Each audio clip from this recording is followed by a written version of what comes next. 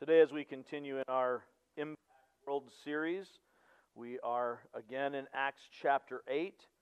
We'll be taking a little longer passage than last week.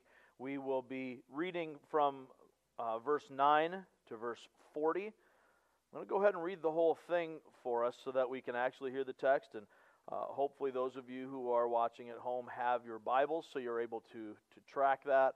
I want to strongly encourage you whenever you are engaging with the Word online or in a church setting when eventually we get back to a normal gathering, to have your own Bible with you so you get used to handling it. You get used to actually seeing God's Word in front of you, finding your way around. The more, just like driving around a town, the more familiar you are with it, then the more comfortable you'll be. As we read from Acts chapter 8, we'll begin with verse 9.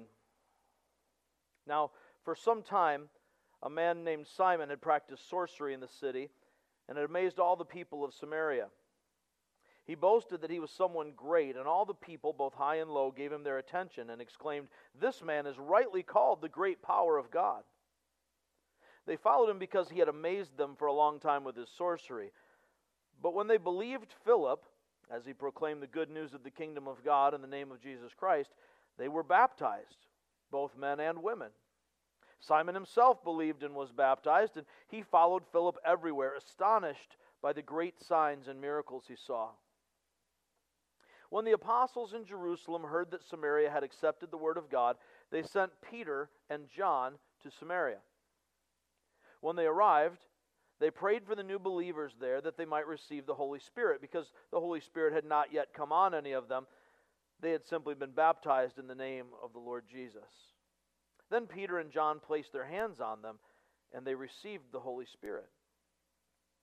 When Simon saw that the Spirit was given at the laying on of the apostles' hands, he offered them money and said, "Give me also this ability, so that everyone on whom I lay my hands may receive the Holy Spirit." Peter answered, "May your money perish with you, because you thought you could buy the gift of God with money. You have no part or share in this ministry, because your heart is not right before God.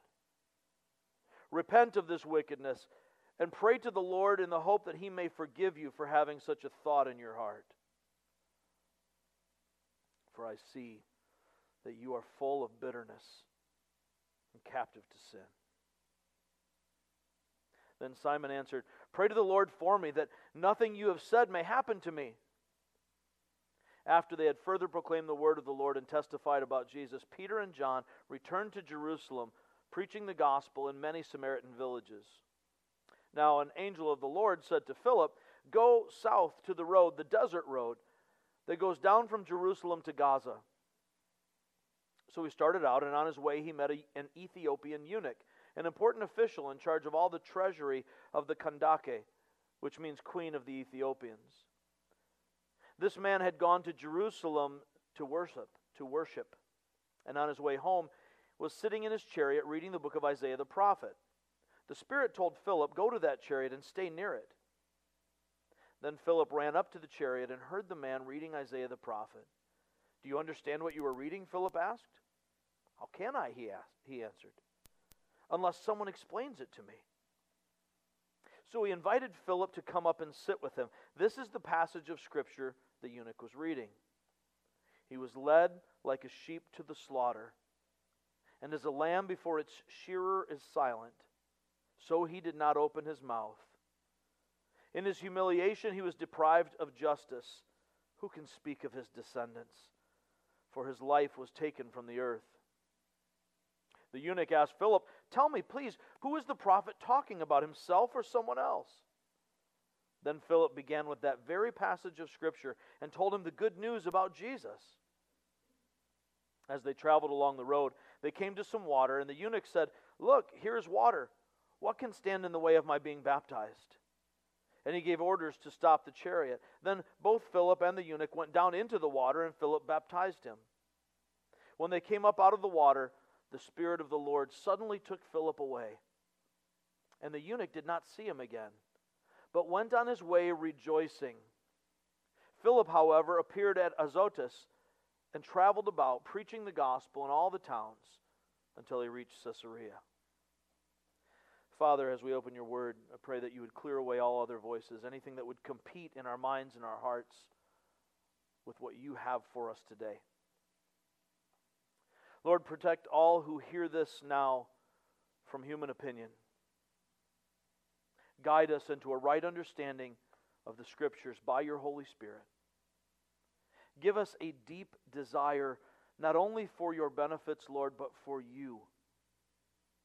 Teach us in these moments to see Christ as most precious, to recognize your supremacy in all things, to be filled with your Holy Spirit in such a way as to have our lives, our hearts, our very minds transformed, so that we prioritize what you prioritize, and we know you personally as our Lord. We give you this time for your glory. All time is yours. All glory is yours.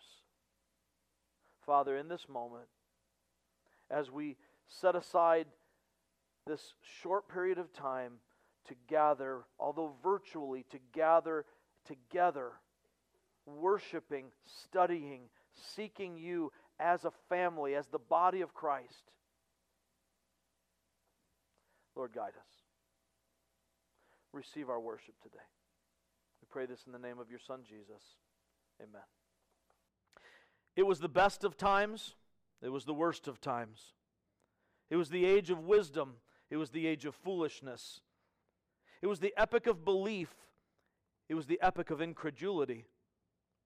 It was the season of light. It was the season of darkness.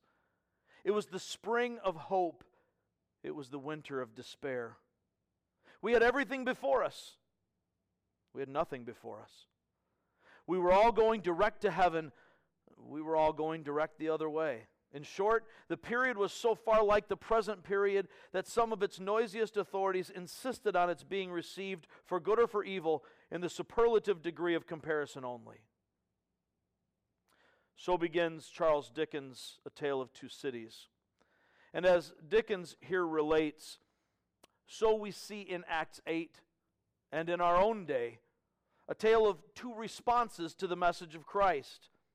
Call it true and false conversion, if you will.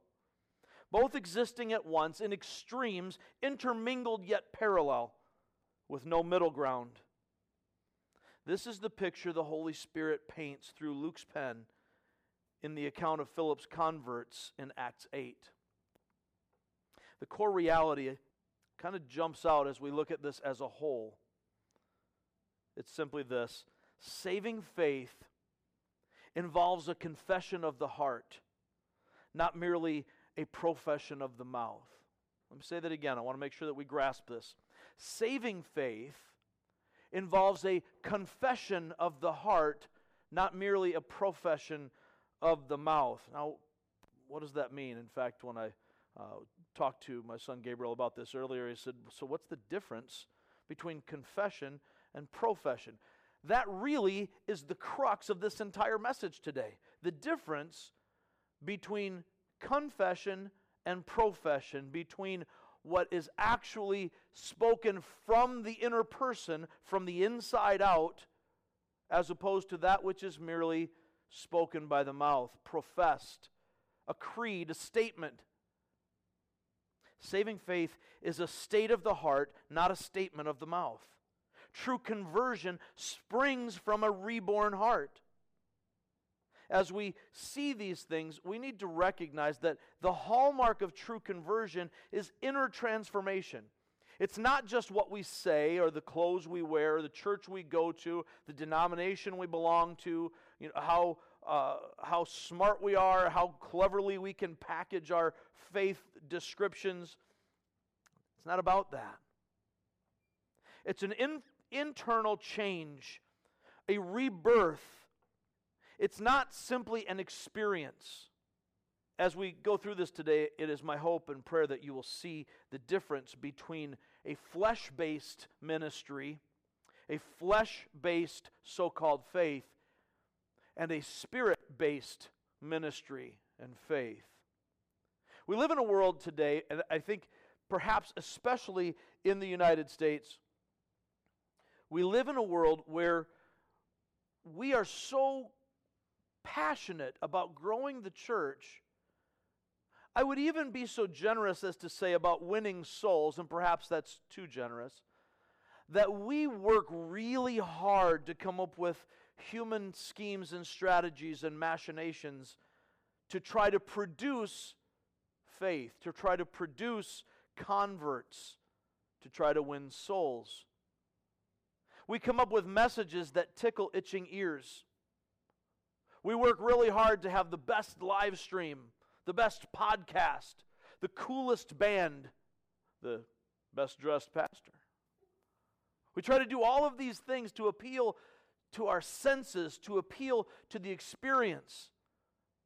We here in America have exported the prosperity gospel around the world. It's really a big market, and I do say that with some derision. The idea of the gospel is so foreign to this prosperity gospel, this idea that God just wants me to be happy. It is so foreign to that it's like two completely different doctrines, two different faiths.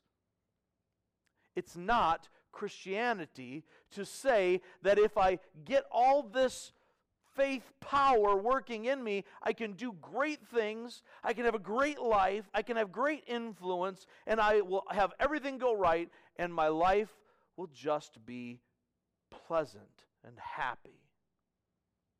That's not the picture that we get in Scripture, and it's not even the picture we get in Acts chapter 8. Now, before I continue, I need to make sure that we understand both of these stories, this vignette of Simon Magus, or Simon the sorcerer, and also the story of this Ethiopian official, both of them come to faith in Christ, so-called, through the ministry, through the evangelism of Philip. Same guy, preaching the same gospel, the same way, ostensibly. But it's the same truth about the same Messiah coming from the same mouth. And yet two dramatically different responses. How do we get to that place?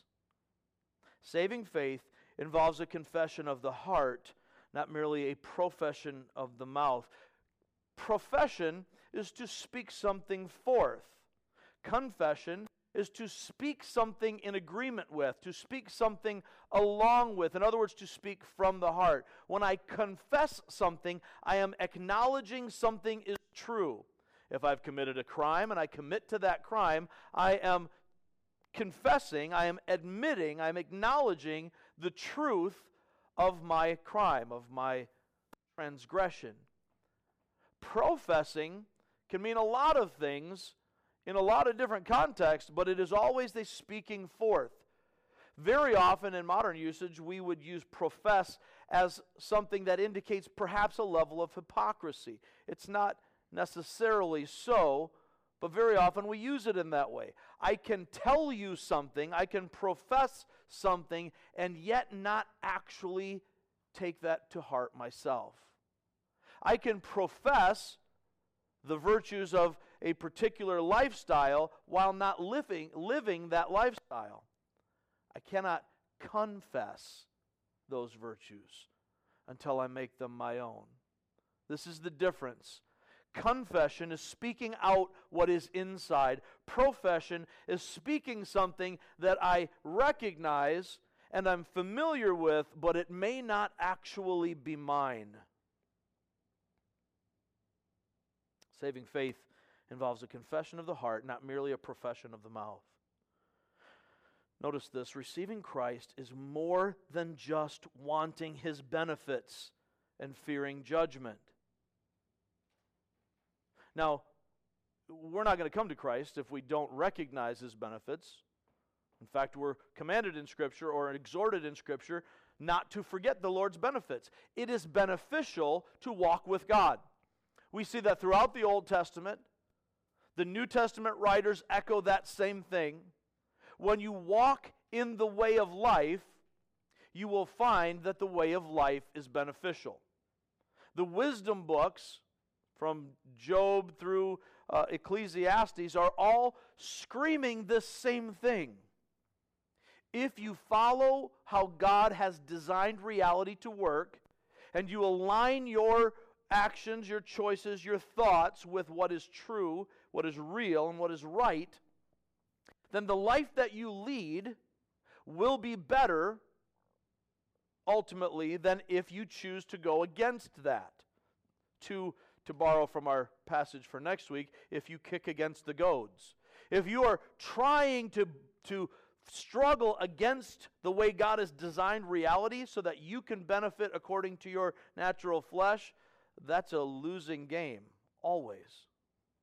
Receiving Christ is more than just wanting His benefits, though. It's not simply that. There's nothing wrong with coming to Christ because you desire heaven. But at some point, we have to mature past that. We have to get past the idea that it's just what I can get from God. And it's more than just fearing judgment. There's nothing wrong with fearing judgment. We should. And it's commanded in Scripture for us to fear God. Why should we fear God? We talked about that last week. He is an omnipotent being, the omnipotent being, all-powerful. He is also holy, and we are in ourselves, because of sin, His adversaries. His judgment and wrath are our natural state. All of us, according to John 3, stand condemned already. That's where we start. We should fear judgment. We should fear God.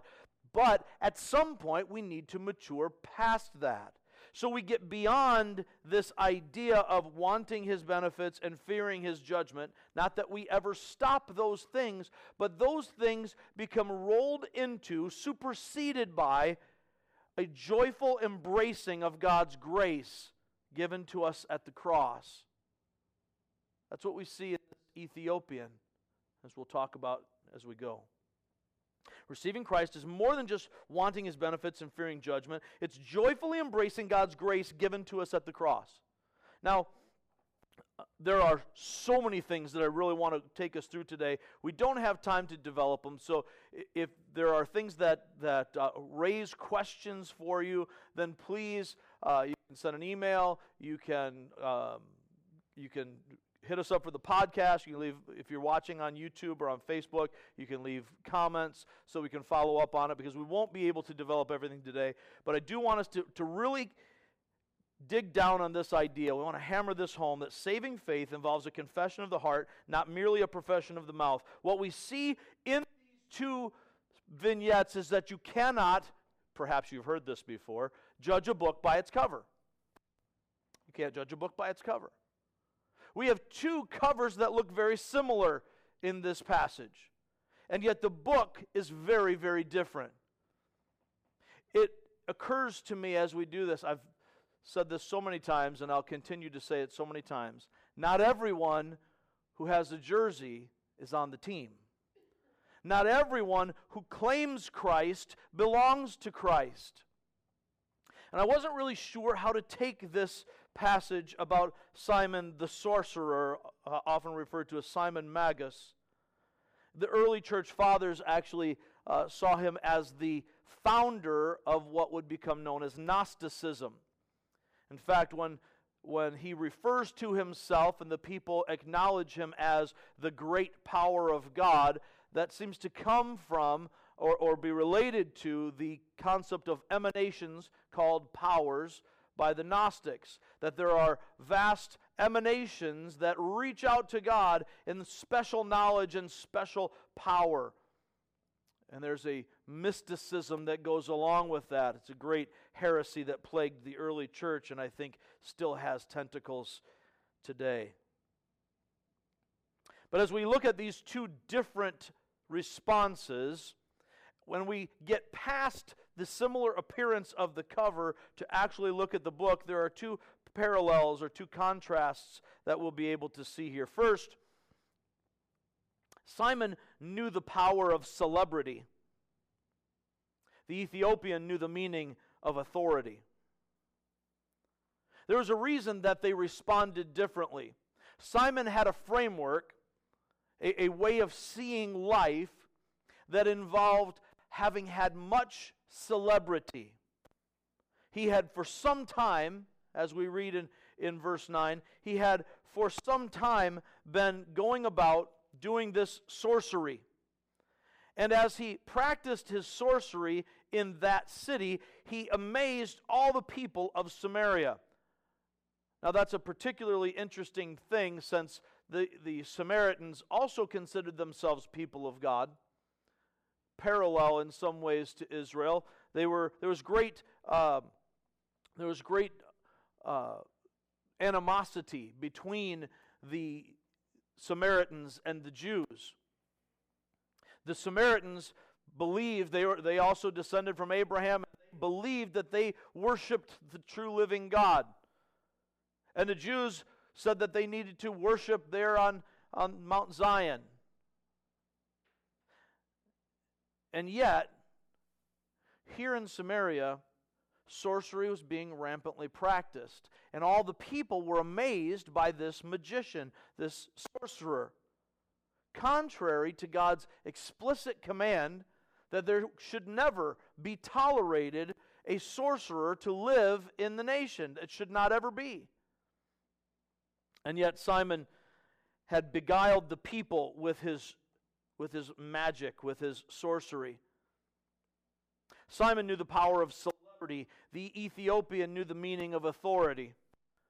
Simon had gained his notoriety through his own skills, so to speak. And as he did this, he gained power among the people. He became somebody, as he called himself, really important. He thought he was special because the people would follow him. We can see that same thing today. People follow celebrities all the time. We have magazines dedicated to it, all sorts of internet channels dedicated to it. There is a many billion dollar industry dedicated simply to the influence of celebrity. So much so that we just love to hear people in Hollywood talk about politics and how much they know. And we love to listen. Why? Because they make movies. So they must be smart. In the same kind of a dynamic, the people of Samaria, particularly in this city, had followed Simon. He had gained a name for himself. Therefore, this became a real struggle for him when Philip came. Notice in the text, verse 9, "Now for some time a man named Simon had practiced sorcery in the city and amazed all the people of Samaria. He boasted that he was someone great. And all the people, both high and low, of all the classes, all the different statuses in the community, gave him their attention and exclaimed, 'This man is rightly called the great power of God.'" It appears that he called himself that, and they bought it. They followed him, notice this, they followed him because he had amazed them for a long time with his sorcery. This celebrity gave him power. But when they believed Philip, in verse 12, as he proclaimed the good news of the kingdom of God and the name of Jesus Christ, they were baptized, both men and women. Now, there's a lot to develop here, and we won't get into it today, but man, I got to tell you, to see the power of the gospel. Notice, when they heard the message that he proclaimed, they believed. Now, he was also doing miraculous things, but there's an emphasis in what Luke says about the people believing, that they heard this proclaimed word, and they believed and were baptized. They were identified with Christ and his church. This is an important point. Simon himself, in verse 13, and the New King James Version says, "Then, after they believed, Simon believed." I don't know whether that's an accurate rendering, but in any case, we see in verse 13, Simon himself also believed and was baptized. He saw what Philip was doing, and he heard the message, and it made sense. But notice what motivated him. "And he followed Philip everywhere, astonished by the great signs and miracles he saw.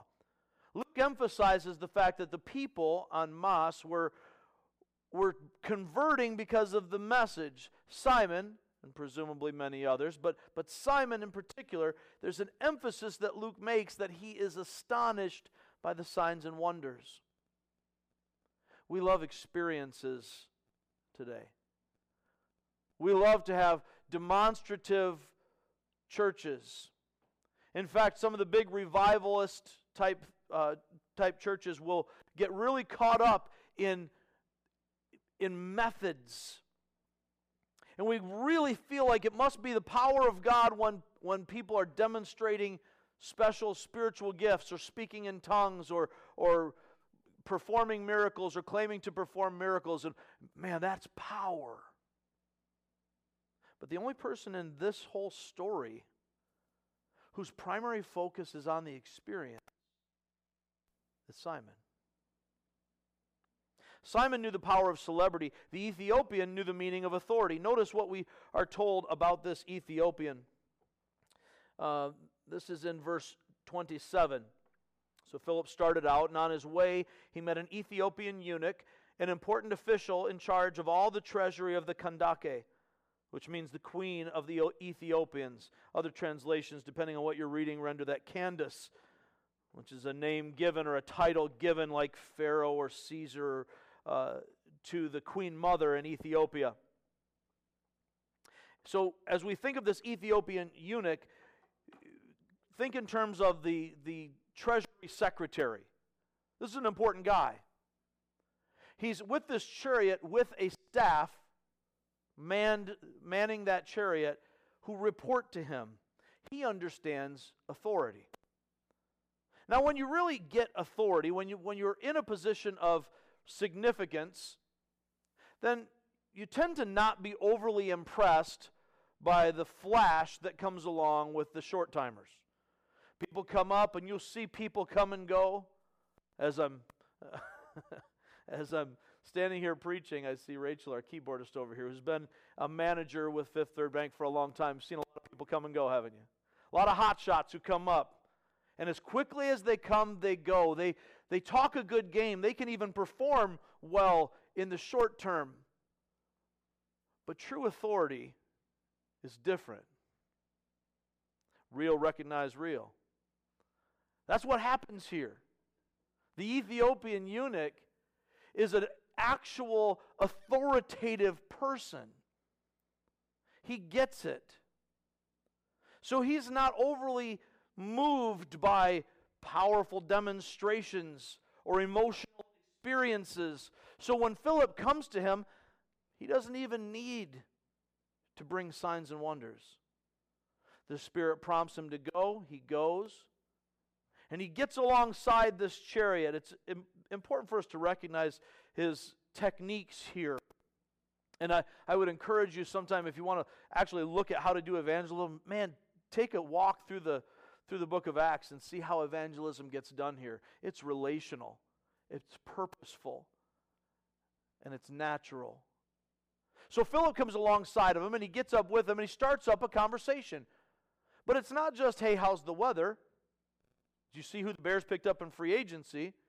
Instead, he comes along and he says, hey, I see you're reading something here. Do you understand what you're reading? You got Isaiah the prophet in front of you? And this important Ethiopian official says, how would I know? How would I understand unless someone explains it to me? And he reads from Isaiah this passage that at the time was debated by the rabbis. Some thought maybe Isaiah was talking about himself. Some thought maybe the suffering one is Israel under God's wrath, under God's punishment. Still others thought perhaps this referred to the Messiah who would come. We have the benefit of hindsight to be able to look back and have the New Testament interpret the Old for us. Simon knew the power of celebrity. The Ethiopian knew the meaning of authority. It impacted their lenses through which they looked at things. Simon saw Philip doing powerful things, and he wanted some of that. Wait a minute. I've been working this scene for a long time, and everybody's following me. but I can't do what this cat can do. I'm going to have to get on board and check this out.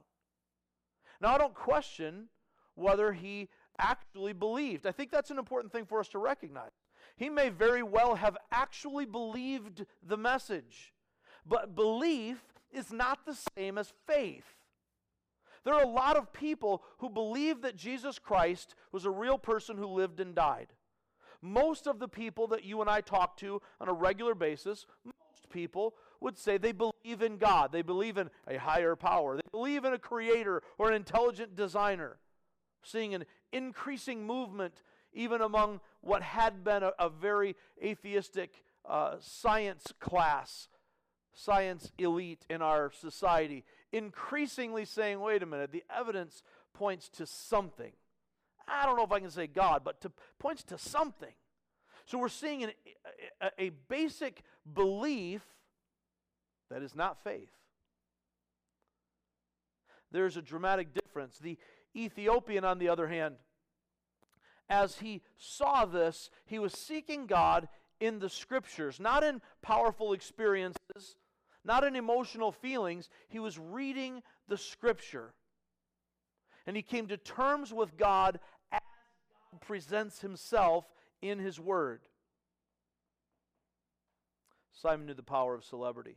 The Ethiopian knew the meaning of authority. Notice also another contrast between them. Simon was awed by the power of God's messengers. The Ethiopian was convicted by the truth of God's message. Simon was awed by the power of God's messengers. The Ethiopian was convicted by the truth of God's message. As Simon was drawn in, he kept on following Philip. Matthew Henry, in his commentary on the passage, said that even bad men, very bad, can be in a good frame, very good, when they are around people who are bringing the gospel. And as long as this man followed Philip, he seemed to be tracking. He believed the message, so it would appear. But he hadn't been changed in his heart. He was even baptized. He gave up being the sorcerer, at least for the moment. He identified with the church through the act of baptism. He went under the water. He professed Christ with his mouth. He even must have, at some point, to some extent, assented to the reality of what Philip was saying with his mind. But what he did not seem to do, by what we read, is to cherish the Lord in his heart. He was still seeking flesh-oriented things. He was awed by what Philip was doing, and he was overawed by what Peter and John were doing. Notice what happens as Peter and John join. Picking up in verse 14, when the apostles in Jerusalem heard that Samaria had accepted the word of God, not just heard it, not just that it had been preached there, but that they accepted it, they sent Peter and John to Samaria. This is significant. So now that out here in Samaria, where there's hostility between Jews and Samaritans, they don't cross paths, the gospel is being accepted. So Peter and John go to these that they would consider to be half-breeds, half-brothers. They go out there to them, and they send Peter and John so that the apostolic authority would be carried out, that they could engage in teaching, that they could lead them, that they could connect the Samaritan believers and the Jerusalem believers, that there would be authority and unity and brotherhood brought to them. When they arrived in verse 15, they prayed for the new believers that they might receive the Holy Spirit, because the Holy Spirit had not yet come on any of them. They had simply been baptized in the name of the Lord Jesus. This does not confirm the false indication or the false teaching that the Holy Spirit comes to us separate from salvation. But in this time of transition in the early church, and particularly in situations like this, we don't see it everywhere in the spread of the gospel in Acts, but when we do see it, there are specific reasons. And the manifestation of the Spirit, as we saw in Acts 2, seems to be in mind here. If we read the rest of the Scriptures and what Paul tells us later, all who receive Christ receive the Spirit of Christ. all who have Jesus have the Holy Spirit in them. That does not appear to be what we're talking about. Not the still small voice of God, not the personal presence of God with them, but the manifest glory of God in the act of the Holy Spirit. And we see that a lot come up. So bear this in mind, that what has not happened yet, they have believed, they have by all accounts here, received the Spirit of Christ. They've been joined to the church through the act of baptism. Now, through the apostolic authority of Peter and John, they come, lay hands on them, conferring the blessing and approval of the apostles. And in this act, they receive the Holy Spirit in powerful manifestations, so that it would be recognized by all others, where there might be this animosity between Jews and Samaritans. There is a recognition now that, hey, wait a minute, these guys belong to the same group. They have received the same Holy Spirit. We'll see something very similar happen later as the Gentiles outside of Jerusalem and Judea and Samaria, outside of there, receive the gospel and receive the Holy Spirit. So as back to what we were saying with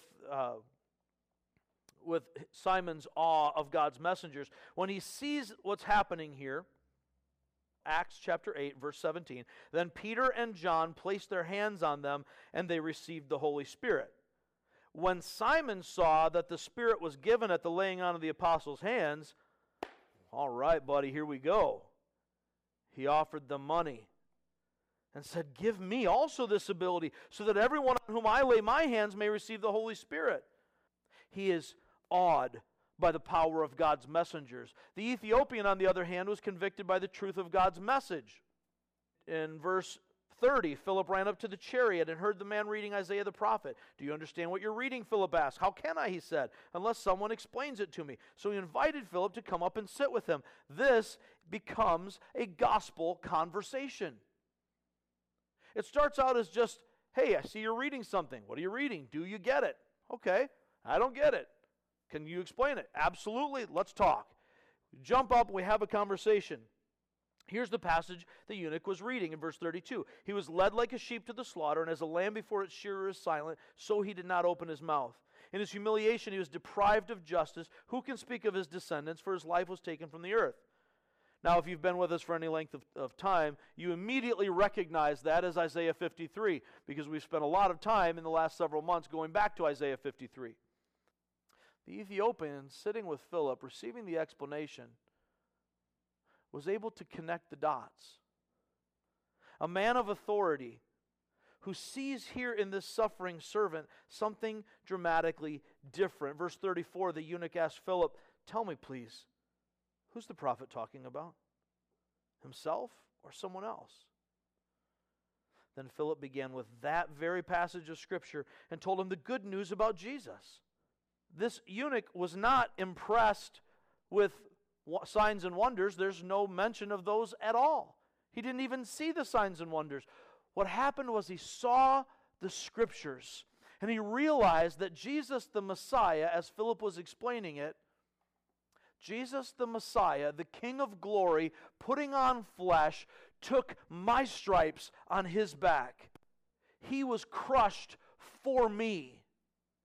The Ethiopian would recognize that it's our sins that put Jesus on the cross.